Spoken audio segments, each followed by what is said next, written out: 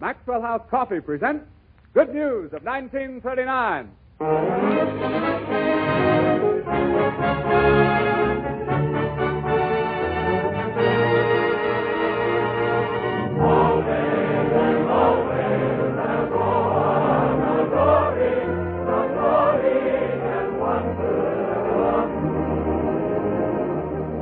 The makers of Maxwell House Coffee again present to you another full hour of sparkling entertainment from the Metro-Goldwyn-Mayer studios in Hollywood. Tonight you will hear Lionel Barrymore, Charles Dickens' A Christmas Carol with Reginald Owen, Jean Lockhart, Kathleen Lockhart, Anne Rutherford, and of course Fanny Brice with Hanley Stafford, Frank Morgan, the songs of Tony Martin, and the music of Meredith Wilson. Here is your host for this evening, Robert Young.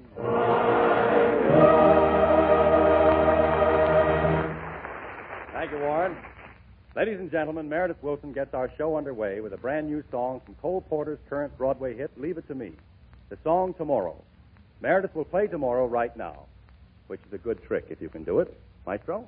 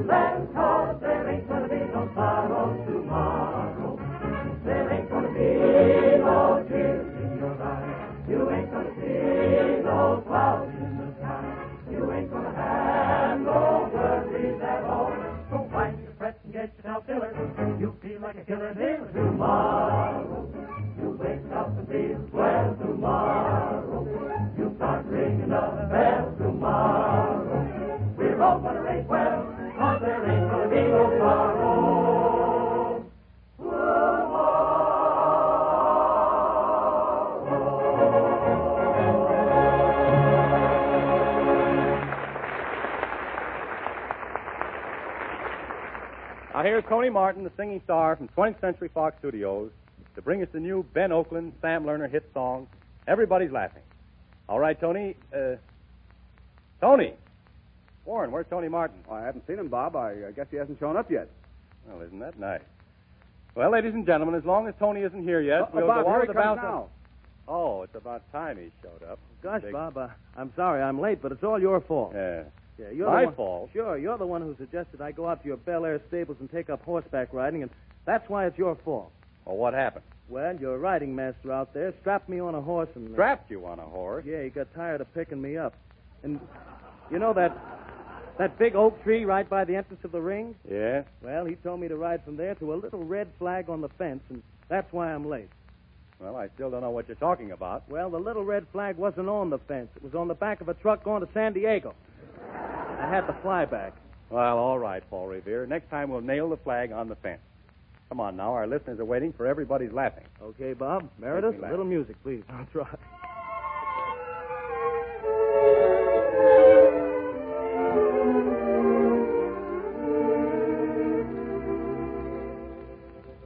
Everybody's laughing. Yes, everybody's laughing. They know that you and I are through, and everybody's laughing. I told the world you loved me and bragged about it proudly. But since they know it's over, they're laughing at me loudly.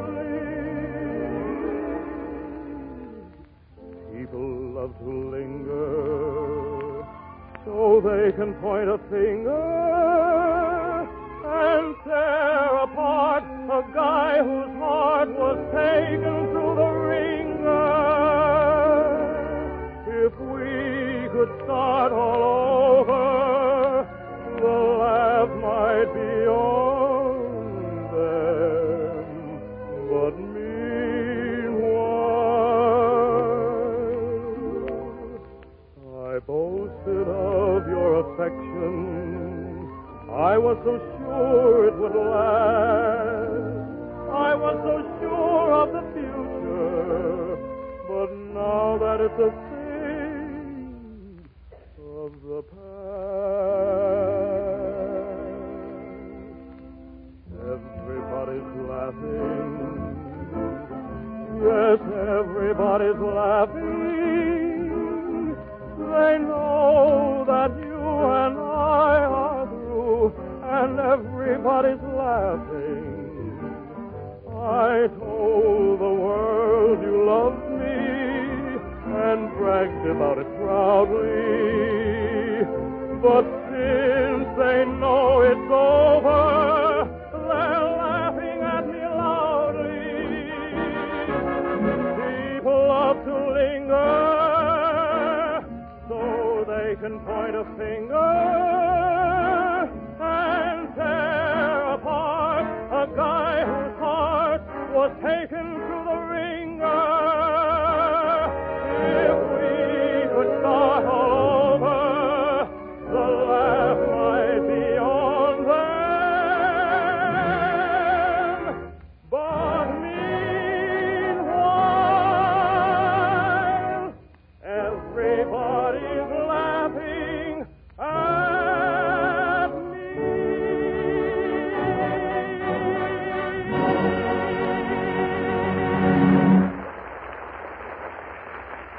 Even if you were late, Tony, I'm sure everyone will agree that was worth waiting for. And now here she is, ladies and gentlemen, Fanny Brice as Baby Snook.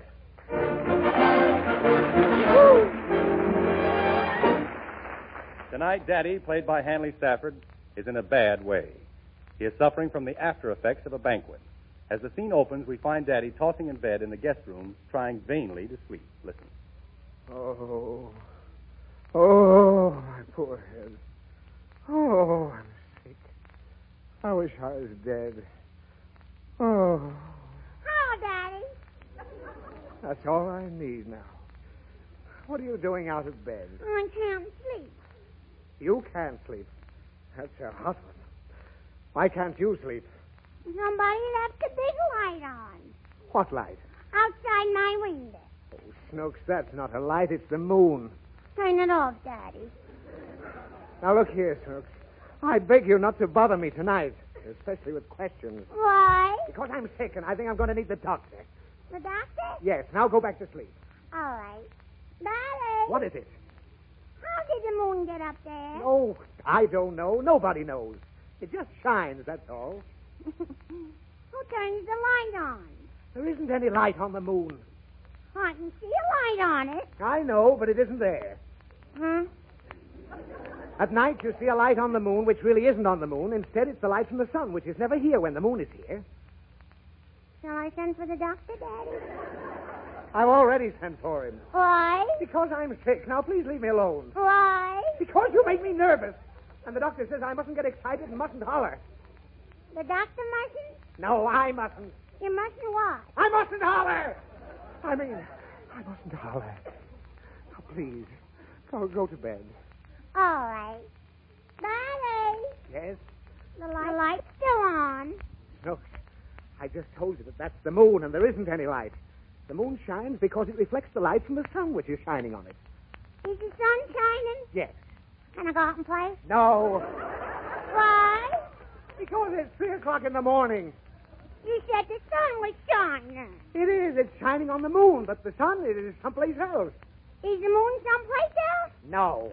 The moon is right here, but the sun is in China. Where's China? It's 9,000 miles away. When will the sun be back? In the morning. How does it get there so fast? It doesn't get anywhere. We go there. To China? No. Look, the Earth revolves on its axis and goes around the sun. So in the morning, we were where China was, and China's where we were. Only we both remained in the same place. When is the doctor coming, Daddy? Never mind the doctor. Now, please go to sleep, Snooks. I've got a splitting headache. All right. Daddy! Oh! Don't yell. It jars my head like a cannon. What is it? Look at all those little sparks in the sky. Those are stars. I like them. Well, that's fine. Go to bed. I want one. Oh, don't be silly. You can't have a star. All right. I'll get you one. Which one? Oh, that one. Now what's the matter? I don't want that one. I want that one. You can't have any. Why? Because that star you're pointing to is Mars. How did she get it? How did who get it? Ma? I didn't say it was Mars. I said it was Mars. It ain't Mars, but it's Mars. Yes. Are you sure the doctor's coming, Daddy? Forget the doctor. Now, I'm telling you the name of that planet. Every star up there has a name. Can I call that one Charlie? Its name is Mars. I want it. Oh, why was I born?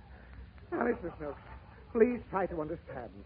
Those stars are millions of miles away. Nobody can reach them. You follow me? Where are we going? Nowhere! And you can't have any stars. Why? Because, in the first place, each one of those stars is many times bigger than this whole Earth. Those little tiny ones? Yes. Bigger than the whole Earth? Yes, and don't ask me if the doctor's coming. Now go to bed before I have a complete breakdown. All I want to do is sleep. Daddy. What is it? You want me to tell you a story?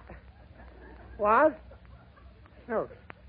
You mean you want to tell me a story? Uh-huh. I'll make you go to sleep. Well, here's a chance for me to give her a taste of her own medicine. All right. Go ahead and tell me a story. All right. I'll tell you Jack and the Beanstalk. Go ahead. Tell me the story. Once upon a time, there was a poor old woman who had a son named Jack. And they lived in Who a... lived? Jack and his mother. She was very good to him. Good to and who, Snook? Good to Jack. She was Who very... was? His mother. Whose mother? Jack's mother! Oh. She gave him a cow to sell in the village. When she told him Told that... the cow? Oh, what are you yelling about? Because you keep mixing up the story. Now you know how I feel when you do it to me. I'm going to bed. I finally got even.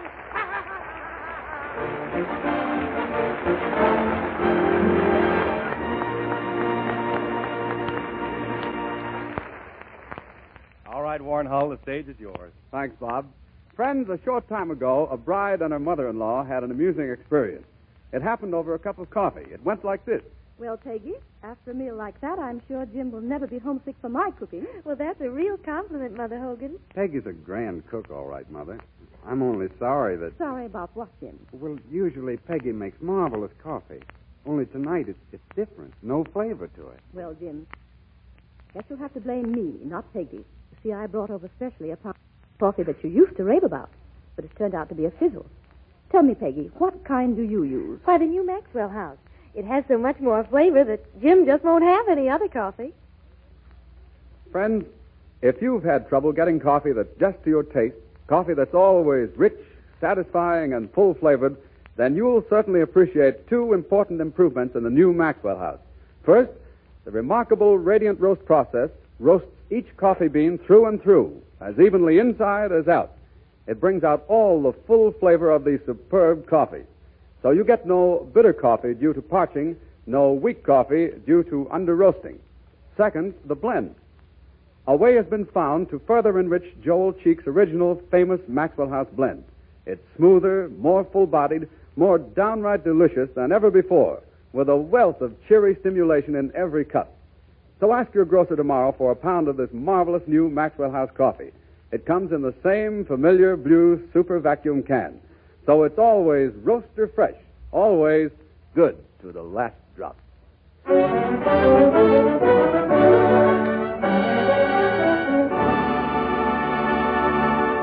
Meredith Wilson's arrangement of Ferdinand the Bull is still the top.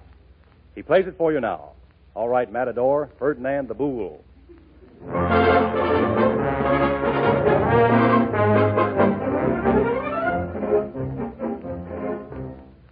Oh, there once was a bull, a magnificent bull, in a pasture near old Barcelona. He would romp and he'd play through the flowers all day, till he smelled just like Eau de Cologne. He was gentle and kind, and his mood was refined, with the rest of the bulls all resisted. For when he'd start to move in a moment or two, he'd have all the causes contented. Ferdinand, Ferdinand, the bull is a delicate ego. Ferdinand, Ferdinand, the peppers all call him amigo. Ferdinand, Ferdinand, he's thrifty and decent politely. Now he knew how to tango and dance a fandango, but he never learned to fight.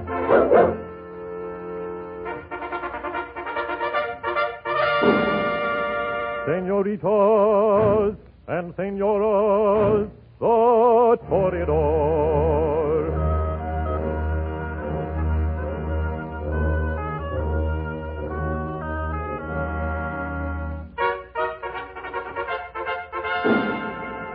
Señoritas and señoras, His Majesty the Bull.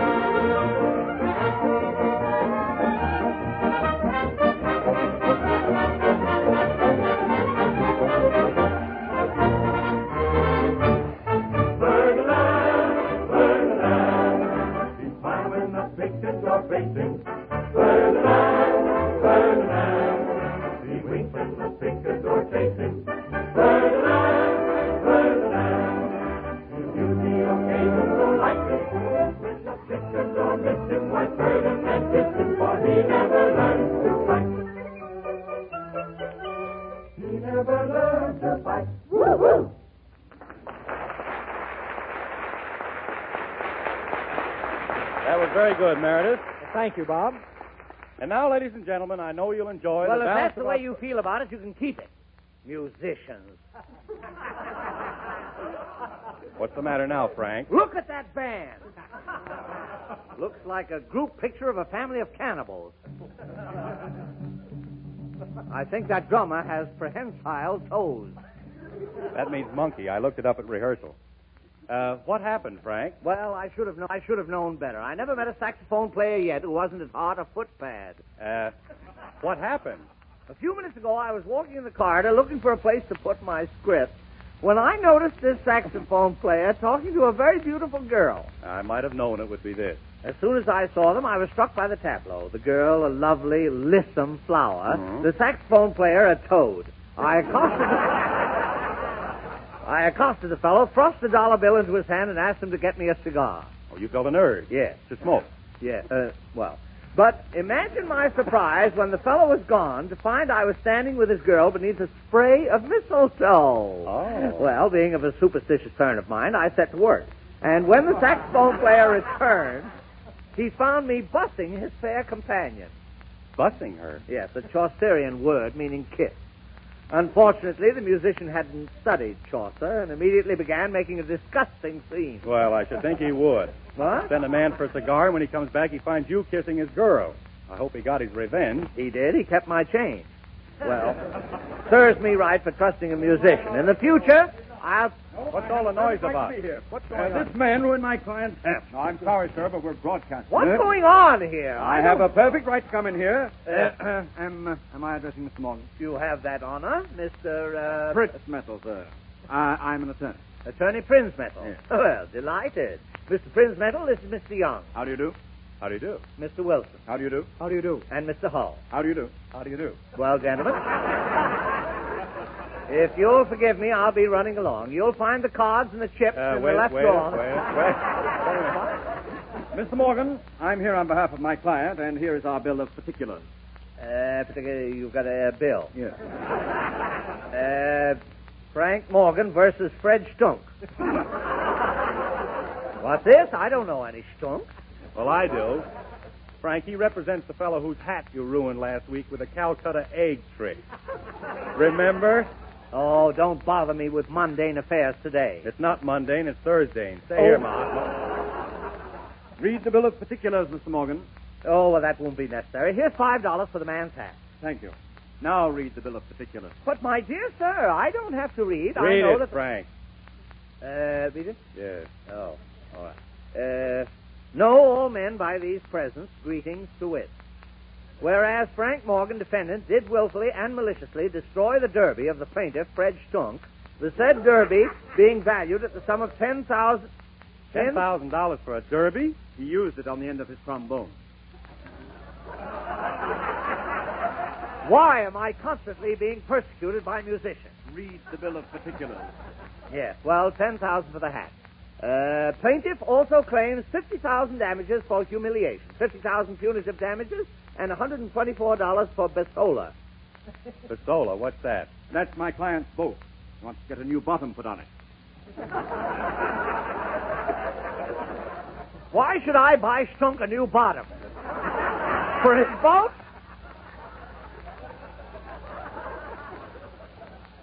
There's no harm in asking.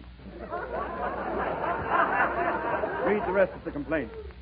All these damages are claimed by plaintiff because of defendant Morgan's action in performing the Calcutta hat trick on December 8, 1938, when he put it the week ruined plaintiff's suit by putting the South milk sugar in it.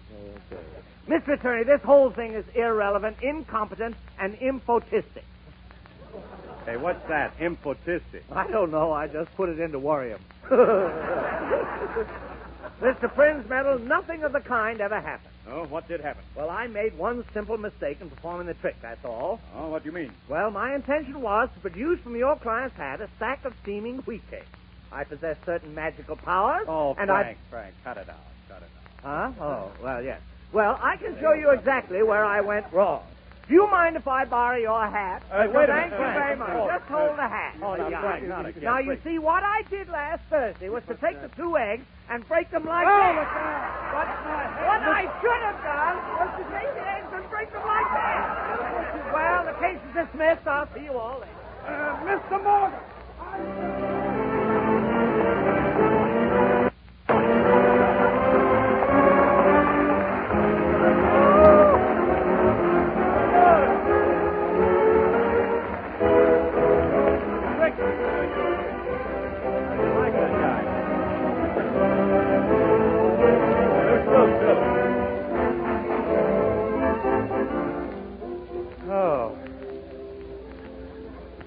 Oh, what have you got there, Warren? Not eggs. No, wait till you hear it, Bob. It's a limerick from one of our many Maxwell House friends. His name is Ad Reinhardt. Well, come on, read it. Okay, listen. There was a young man named Bello who was always quite a good fellow. His superlative spouse served the new Maxwell House, the coffee that's rich, smooth, and mellow. By the way, Warren, are many people sending in jingles or limericks about Maxwell House? They sure are, Bob, and I want to thank all of our friends who take the trouble to write them. We really do appreciate it. And by the way, the minute hand of the clock is pointing straight down. So pull up your chairs and join our friendly circle in our regular Thursday evening custom. A steaming, fragrant cup of Maxwell House and the music of Meredith Wilson.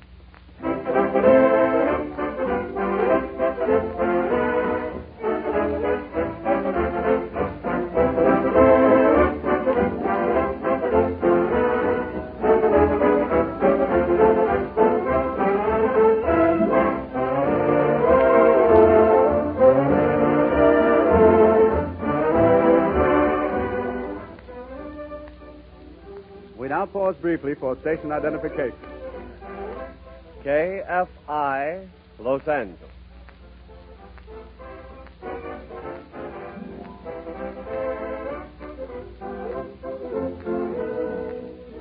This is Bob Young again, continuing our good news of 1939.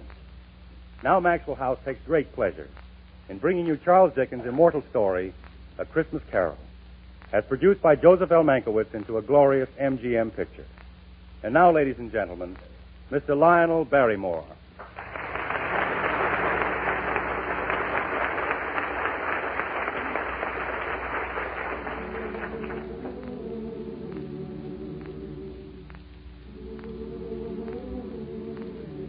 Tonight we honor Christmas in presenting an immortal story by Charles Dickens. A story which Metro-Goldwyn-Mayer has faithfully transcribed into a beautiful and inspiring picture, A Christmas Carol. I'm happy tonight to be able to introduce one of America's truly great actors, Reginald Owen, playing the role he so magnificently brings to the screen, Ebenezer Scrooge. With him, Gene Lockhart, a beloved actor, a great personality, who so perfectly plays Bob Cratchit, his charming wife, Kathleen Lockhart, who plays Mrs. Cratchit, Anne Rutherford, Ronald Sinclair, with a fine cast of players who so ably support them in bringing to the screen a great picture. Now, let's look back to the London of over a century ago. As Dickens tells us, there was once a man named Ebenezer Scrooge who scoffed at the idea of Christmas. Oh, but he was a tight-fisted hand at the grindstone, was Scrooge. A squeezing, wrenching, grasping, covetous old sinner. A hated man in a dingy little office in London's Threadneedle Street, whose partner, Jacob Marley, had died some 7 years past, and whose only employee is Bob Cratchit, an abused fellow frightened of his master. It's Christmas Eve. Cratchit, thinking of the Christmas he's going to prepare for his 6 young children, anxiously watches the clock as it ticks past its closing time. Scrooge, sharp, cold, hard old man that he is, comes out of his office and creeps up behind Cratchit. Watching, Scrooge speaks. You keep close watch on the closing hour, Cratchit. It's 1:30 the hour, sir. Then close up. Close up. Thank you, sir. Don't work overtime. You might make something of yourself. You'll want all day tomorrow, I suppose. It's quite convenient, sir. It's not convenient, and it's not fair. If I were to stop a £0.50 for it, you'd think yourself ill-used, I'll be bound. It's only once a year, sir. Poor excuse for picking a man's pocket every 25th of December. But I suppose you must have the whole day. Be here all the earlier next morning. Oh, yes, sir. Then be off. A Merry Christmas, sir. Humbug. Merry Christmas. What's Christmas time but a time for paying bills without money? A time for finding yourself a year older, not an hour richer.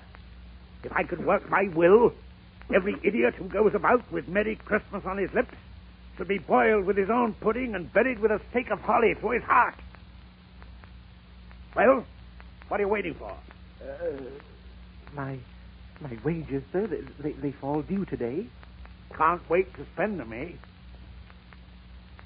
There. Thank you, sir. Good day.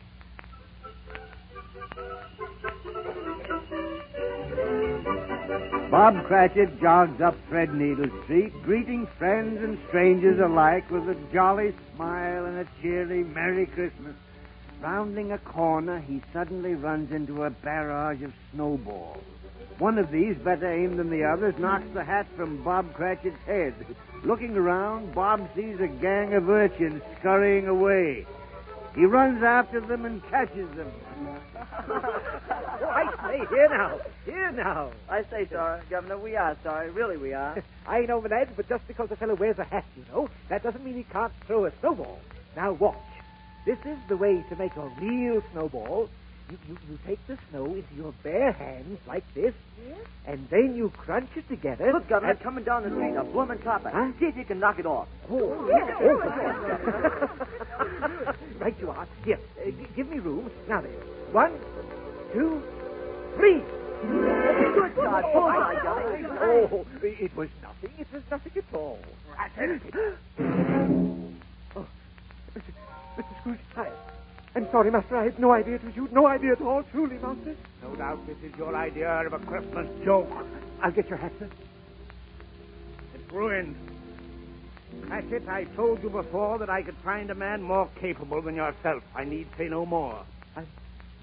I'm fat, sir? Exactly. But in my paper, sir, it says that I must have a week's notice. Your week's salary will recompense me for the price of a new hat. No! Because this hat costs 16 and 6, and your salary is 15 and 6. You owe me a shilling. Give it me. Yes.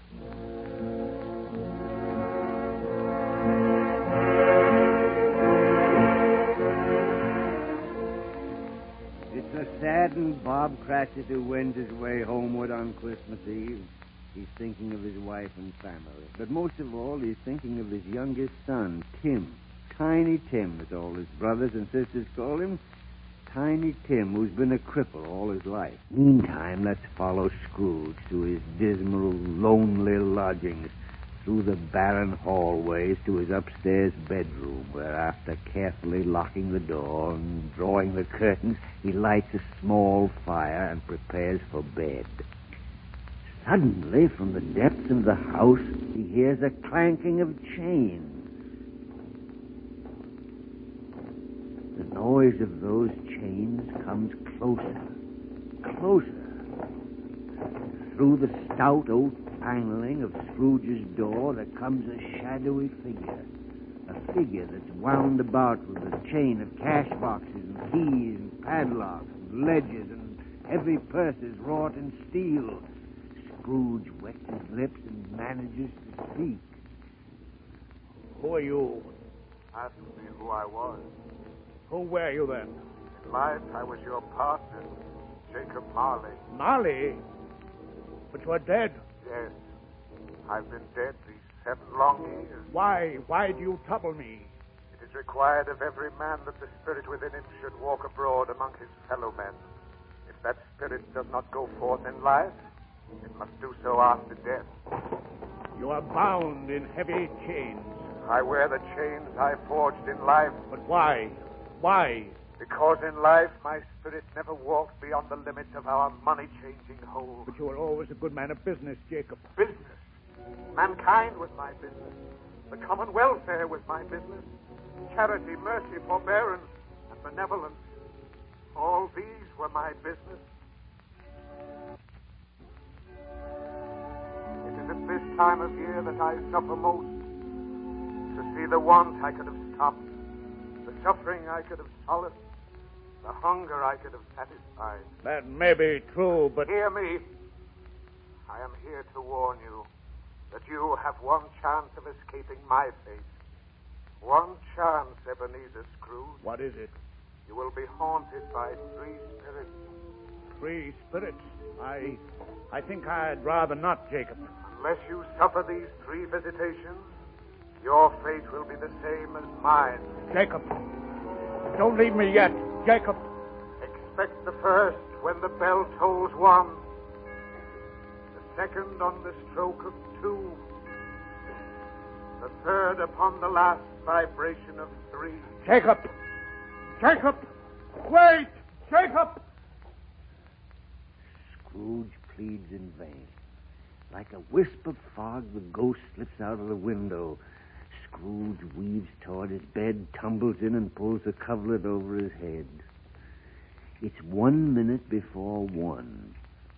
Scrooge pokes his head slowly from under the coverlet and trembles to a sitting position and looks nervously round. Suddenly, his room is flooded with light. The curtains on his bed are ripped apart. Scrooge is facing the first spirit. Ebenezer Scrooge? Yes. I am the ghost of Christmas past. Arise from your bed and come with me. What is your business? Your welfare. Your reclamation.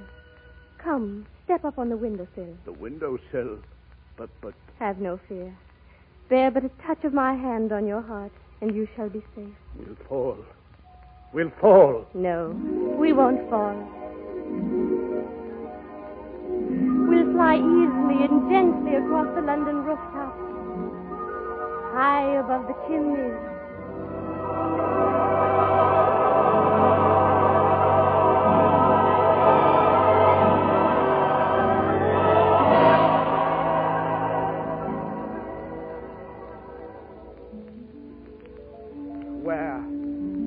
Where are we? Look closely. Why, it's Fezziwig's warehouse. I was apprenticed here. Look. Look in the window. It's old Fezziwig. It's old Fezziwig alive again. But who is that boy with him? I seem to remember his face. That boy is yourself. Listen. Scrooge. Ebenezer Scrooge. Yes, sir? Do you observe the time? 5 minutes past 7, sir. You've let me work you 5 minutes overtime. No more work tonight. Christmas Eve, Ebenezer. Close up the shop. Yes, sir. Now, about tomorrow. It's a holiday, of course, but you're expected to spend at least part of it with me. Eating Christmas dinner. Thank you, sir. And here. This is for you. A sovereign? A whole sovereign? I don't know what to say. Don't try to thank me, Ebenezer. Don't try to thank me. Do you remember what you have just seen, Scrooge? Yes. Old Fezziwig was very kind to me. Yes, he was. But he's dead now. Perhaps you feel you'd like to repay his kindness to you. Well? You have a clerk, Bob Cratchit. Old Fezziwig would have been so happy if you had shown your gratitude to him by showing kindness to others. Your clerk, for instance. Business is business. I'm a good businessman. My time grows short. I have shown you a scene from your childhood. I have yet to show you the black years of your life. Your gradual enslavement to greed. Your ruthlessness. Your ingratitude. No. Your wretched thirst for gold. No, leave me. I can't stand more. I can't stand more.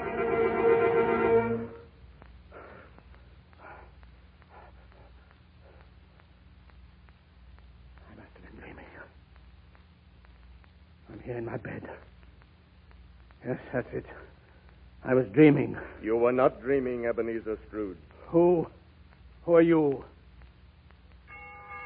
It is 2:00. Come closer and know me better. Yes. I am the ghost of the Christmas present. What are we going to do? Walk in the world on this Christmas night, for you to see and hear and feel the Christmas in the world this night. Did you say walk or fly? Walk. Touch my robe.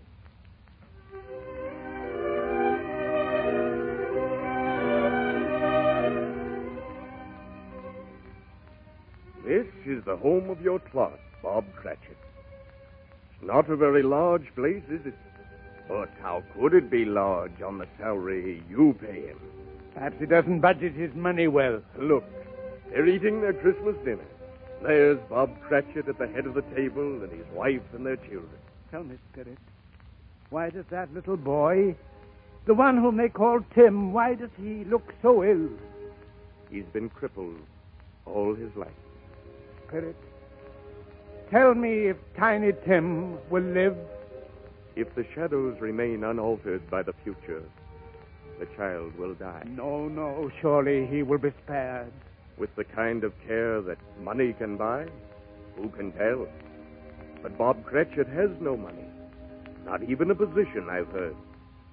No, if all this remains unaltered by the future, the next Christmas will not find Tiny Tim here. But he mustn't die. This can't happen. What of it? Surely you don't care. But I do. No, Scrooge. Come, my time with you is up. We must return. But look, inside, Bob is telling a story. Spirit, please let me hear Bob's story. No, we must go. But it's about Aladdin and the magic lamp. Please let me stay. I won't come with you. I'm going to stay. Don't act like a fool, man. You don't like Christmas. But I do. I do like Christmas. I love Christmas. I love Christmas.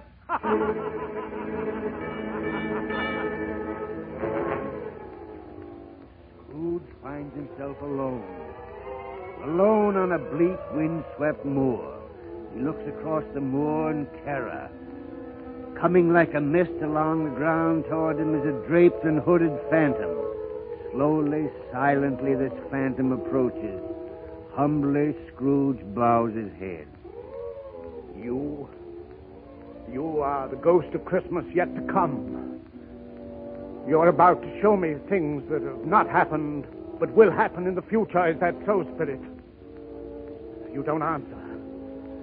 Ghost of the future, I know you're here to do me good. And as I hope to be another man from what I was, I'm ready to accompany you. Won't you speak? Lead on, then. I shall follow gladly.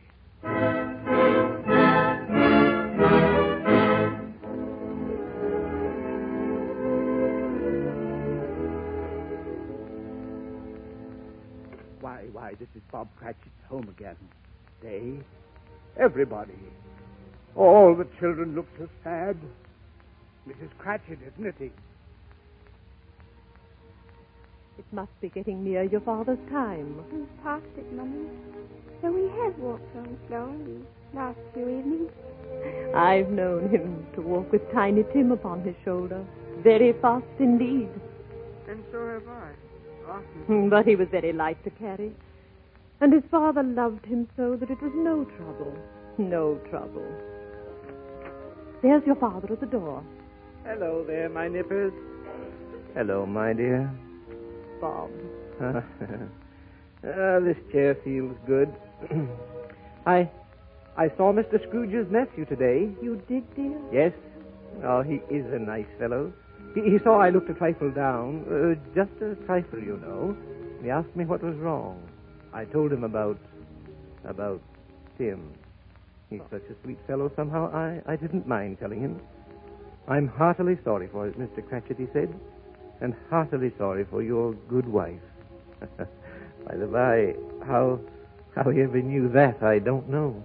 You what, my dear? That you were a good wife? It really seemed that he knew our Tim and felt with us. I'm sure he's a good soul. He is. And I'm sure, children, that when we remember how gentle and patient Tim was, we shan't quarrel among ourselves, and in doing it, forget our Tim. No, Daddy, never. No. I'm very happy. I am very happy. Poor Tim. Poor Tiny Tim. Everyone who knew him feels sorrow. Sorrow they would never feel for me. What place is this? It looks like a graveyard, a cemetery. Everything looks so bleak and cold, and it is a graveyard. What are you pointing at? A grave. It says Ebenezer Scrooge. My grave. And not a flower or a blade of grass on it. No. Why do you show me this if I'm past all hope? I shall change my way of living. I will try to greet Christmas all the year. I will live in the past, the present, and the future. The spirit of all three shall be in my heart. I shall never forget the lessons that they teach. Tell me that this will change my future. Tell me that this is not my end. Please, please, please, please.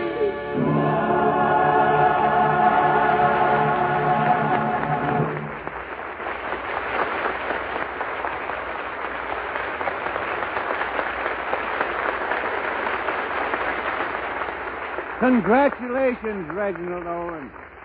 Jean Lockhart, Kathleen Lockhart, and Anne Rutherford. You were truly magnificent in the Christmas Carol. For no story is more timely than this when all Americans are praying for peace. Peace on earth and goodwill toward men. And as Tiny Tim says, God bless us, everyone.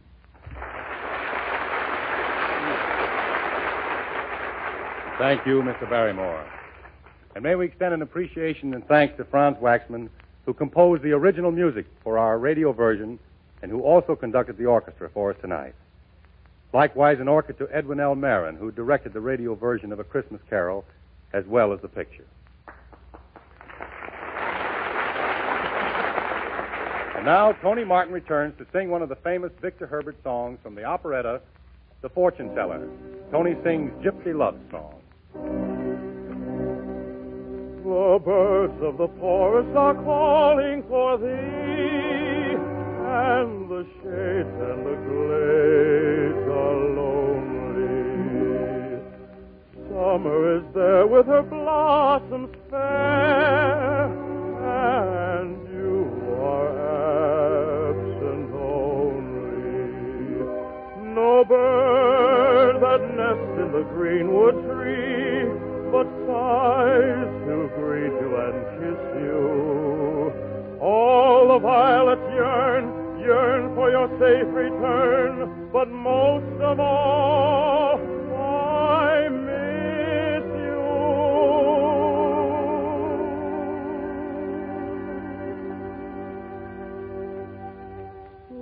Slumber on, my little gypsy sweetheart.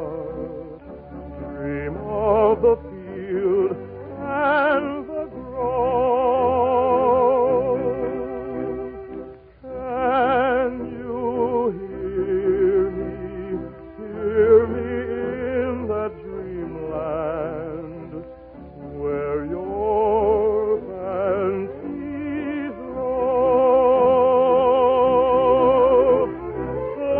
Slumber on, my little gypsy sweetheart, wild little woodland dove.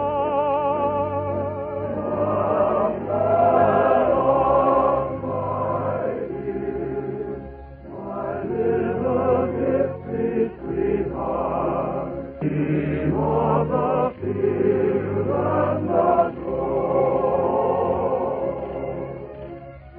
Slumber on, my little gypsy sweetheart, wild little woodland dove. Can you hear the song, the love that tells always? Oh, my heart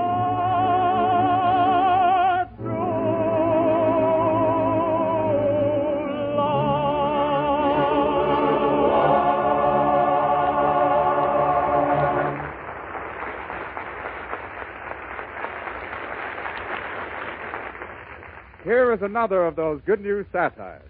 If men went Christmas shopping as women do. Frank Morgan and Bob Young are first in the line of Christmas shoppers waiting for the department store doors to open on a big pre-Christmas sale. Young, do you realize we've been standing here since 7 o'clock this morning? Yeah. My feet are killing Oh, me. mine too.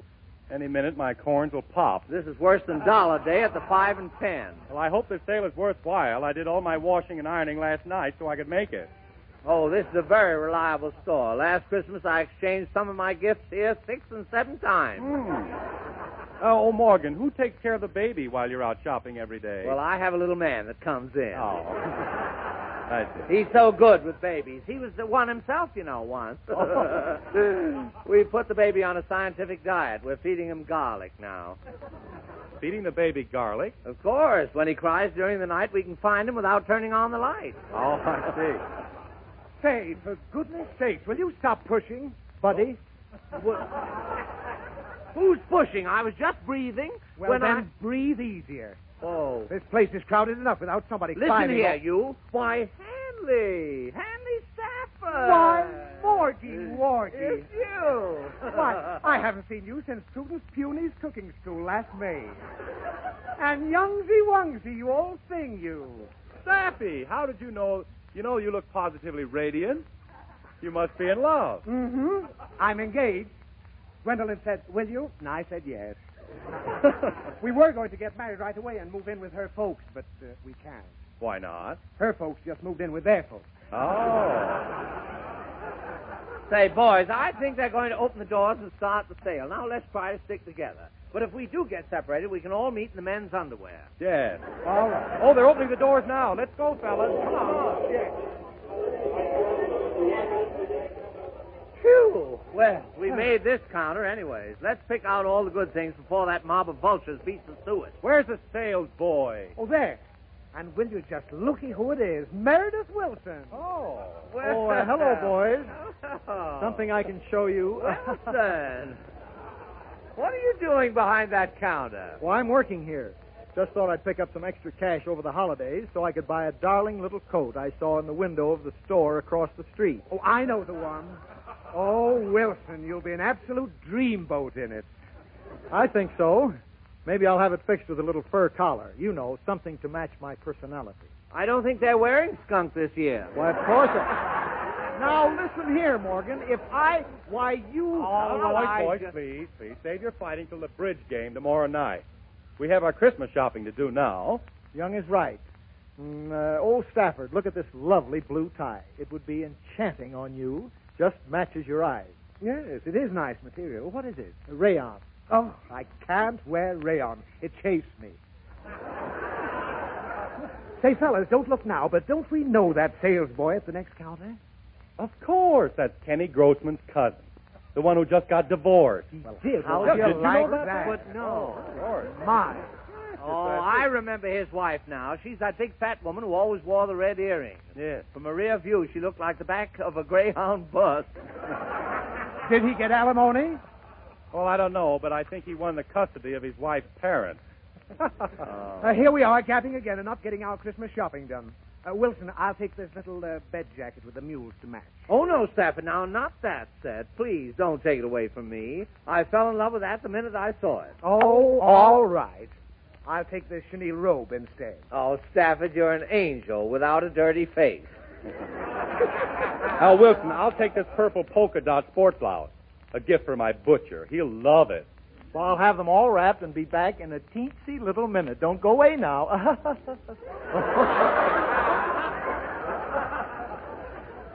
Don't you think Wilson carries his age well? He should. He's had years of practice. I don't like to say anything, but did you men notice his hair? Looks like he had it cut at the pet shop. Do any of you happen to know his brother, Cedric? Oh, yes. Isn't he the messiest looking individual? Yeah. He told me he's trying to get a patent on a bathtub. He thinks it's something new. Jiggers, here comes Wilson back. Well, here are your packages, all done up in darling little ribbons and Santa Claus stickers. Oh, lovely. That's awfully nice. Well, let's go, boys. Oh, Wilson, where's the main wrapping department? The third floor left, between the vacuum cleaners and the woolen nighties. This year I'm giving novelty baskets of homemade jams and jellies, and I want to see about having them wrapped. Oh, isn't that a clever Christmas idea, giving food? I don't know. Last year, my cousin Egbert sent me a box of imported Limburger cheese, and not knowing what it was, I put it under the tree. What happened? The tree died. Oh. Well, goodbye. Well, very good. Thank you so much for everything you've done.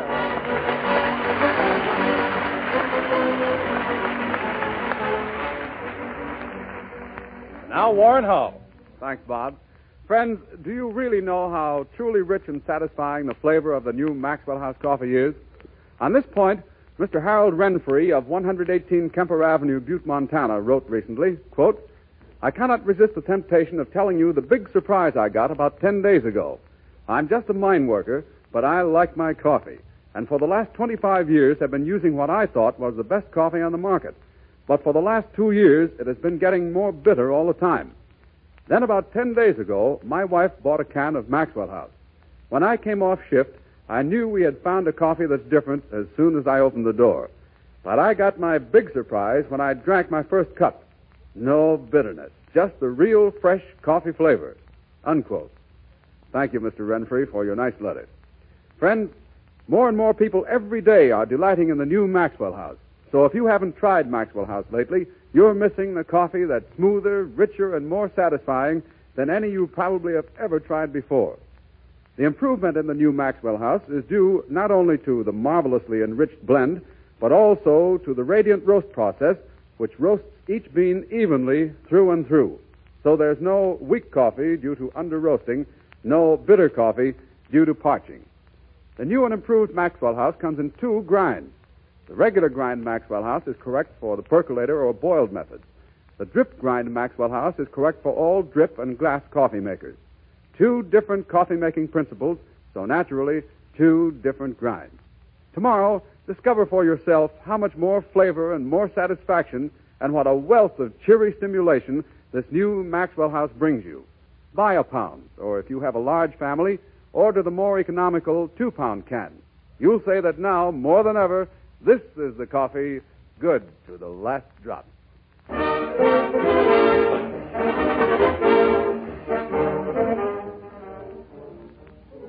Tonight in the MGM Concert Hall, Meredith Wilson again asks, if all the music in the world were suddenly destroyed and you could choose just one composition to preserve and hear again, what number would you choose? Tonight's selection is the combined choice of a parking lot attendant, a prominent Chicago attorney, and a golf pro in Cleveland. They have chosen Beethoven's immortal Moonlight Sonata.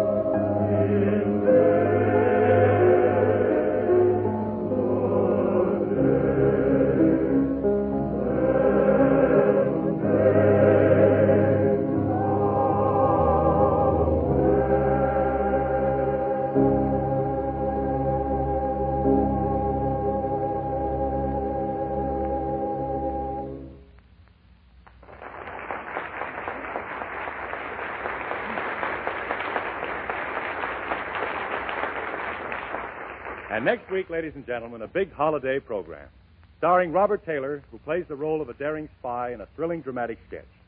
In addition, of course, all the regular gang, Fanny Bryce and Hanley Stafford, Frank Morgan, Tony Martin, Meredith Wilson and his orchestra, and yours truly. This is Bob Young saying good night until next Thursday. In the meantime, go to the movies and take the family with you.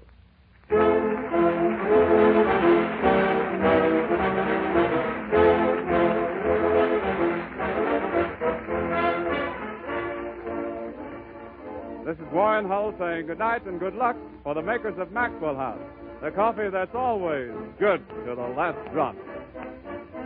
This is a National Broadcasting Company. This is KFI Los Angeles. Save big on brunch for Mom, all in the Kroger app.